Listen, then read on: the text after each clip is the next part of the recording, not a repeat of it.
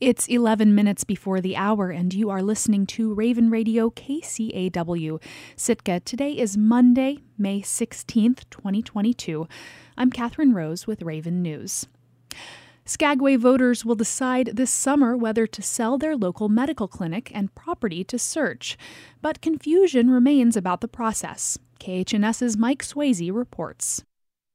During their May 5th meeting, Skagway's Borough Assembly voted 5-1 to bring a public referendum on whether or not to sell its municipally run clinic to Search. The nonprofit Regional Healthcare Consortium operates about 20 clinics in towns and villages throughout southeast Alaska.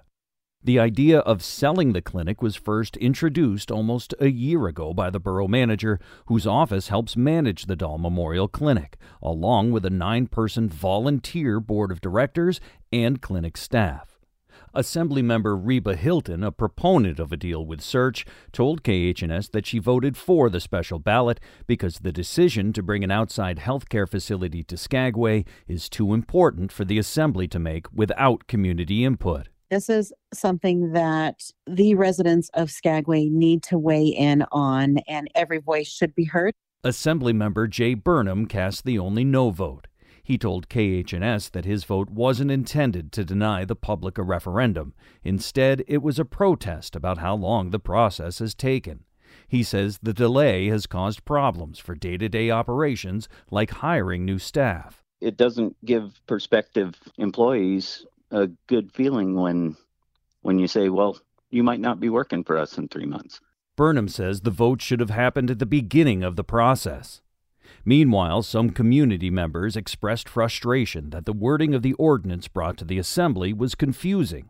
Skagway Mayor Andrew Cremata says that's because the author of the ordinance needed to follow municipal regulations. The language is a little bit difficult to interpret because we're trying to satisfy the requirements of code. So code requires that the manager negotiate. So that has to be in the resolution. Code also requires that selling property requires that there be a market valuation for the building and for the land. The market valuation of the land and building will be completed by an appraiser prior to the public vote. That dollar amount will be available to the community through public postings, but will not be written on the ballot itself. The vote will direct the borough manager on whether or not to begin final negotiations with Search. Cremata says there is more value to the deal than just the land and the building. There's also equipment and other various assets that may need to be included in the price. So what the voters are going to vote on is that appraisal price. And what the resolution states is that that will be the minimum amount.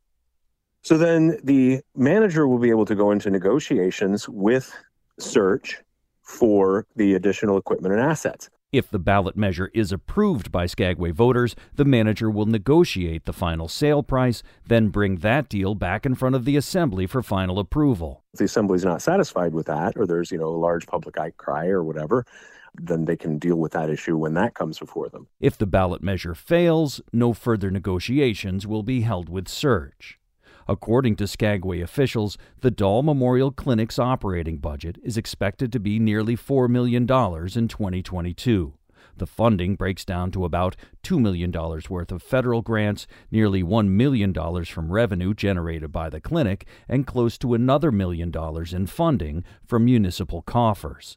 Mayor Cremata expects the appraisal to be done this month and the special election to be held in July. Reporting from Skagway, I'm Mike Swayze. If Skagway opts to sell to Search, it will join both Sitka and Wrangell in transferring healthcare service to the regional nonprofit. The Haines Health Center is also run by Search, and the community of Petersburg is still weighing a potential sale of its local medical facility. The Petersburg School Board approved raises for about 35 support personnel. This came after negotiations between the district and the union representing the workers. KFSK's Angela Denning reports. Support personnel includes classroom aides, food service workers, custodians, technicians, and administrative assistants. The new contract covers the next 3 school years through 2025.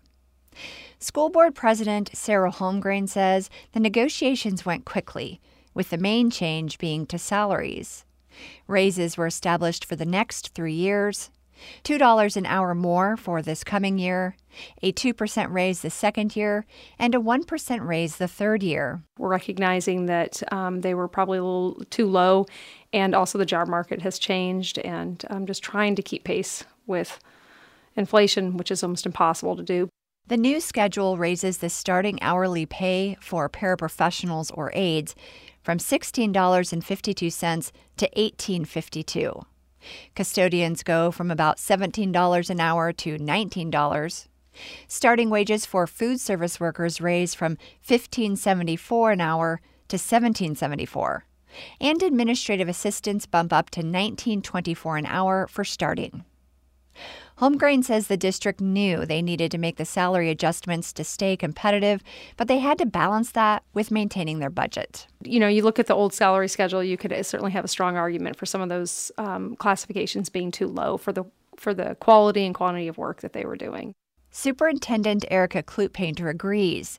She says the district entered negotiations knowing they wanted to raise salaries for several reasons. The job market and just sort of the competition for staff and good quality staff, and then also just wanting to really recognize the quality work that our staff that we currently have, in our district. We want to recognize and acknowledge, their efforts throughout, not just even during COVID, but just in general.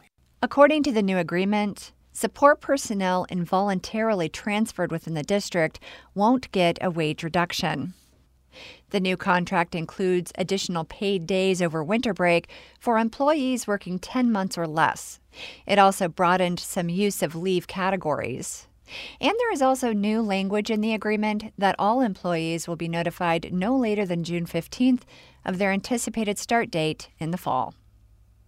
In Petersburg, I'm Angela Denning. Avian flu is catching headlines across the country, but in far southwest Alaska, hunters are just trying to catch a few birds. A shortage of shotgun shells nationwide, however, is complicating the effort to harvest this important spring food. Emily Schwing reports from Bethel. The arrival of geese, ducks, and swans on the YK Delta is a sure sign of spring. It's also a great relief for people who've been eating out of their freezers all winter. Those birds are the source of the first fresh meat in months. I do soup, I pot roast, I bake. It depends on how I want to prepare it. Ronnie Turner lives in Holy Cross. He's using shells left over from last year, but he hasn't been able to buy any at the local store in months. People that travel to different villages will get shells if there's any in stock. The only place I know that in our area right here was Grayling. They were limited to hunters for 1 box per hunter. It's not only hard to get shells in the village. Outfitters in Anchorage are also having a tough time stocking them.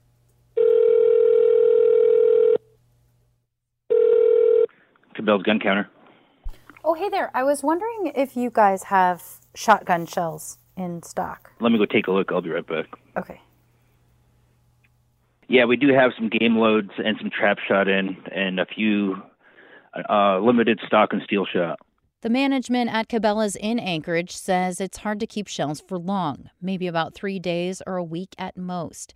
A case of shells can cost between $200 and $300, which doesn't include up to $100 more in shipping. Cabela's isn't filling bush orders. In Gweithlook, Caleb Utruk is going to the local store where he buys 2 boxes every day. Right now I'm stockpiling boxes of shells because right after these cases, we have other birds that come in like black ducks. You usually call them white-winged scooters. In Bethel, Sam Berlin has already been out hunting this spring, but he's holding on to his last 4 boxes of shells until later in the year when the birds are fatter. But he may not even have to use them. Instead, he might go out with a net for young birds that can't yet fly. It's totally different from shooting and all that, and there's unique ways how to approach this type of ducks when you're going to corner them and then set out your net. There's certain ways to do it. And it isn't easy. Using a net is legal, but the U.S. Fish and Wildlife Service does have special regulations during the subsistence harvest season.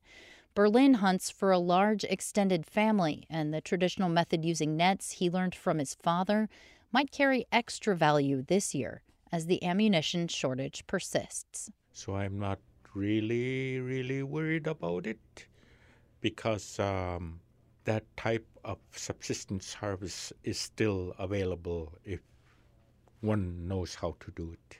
The U.S. Fish and Wildlife Service is concerned about the use of toxic lead shot, which has been illegal for migratory bird hunting in the U.S. since 1991. Fish and Wildlife has been trading out lead shells for steel ever since. Hunters can trade their lead shot for steel at no cost at the Yukon Delta National Wildlife Refuge.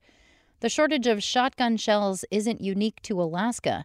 Ammunition has been hard to come by since the coronavirus pandemic began in 2020. In Bethel, I'm Emily Schwing. I'm Catherine Rose, and this has been Raven News.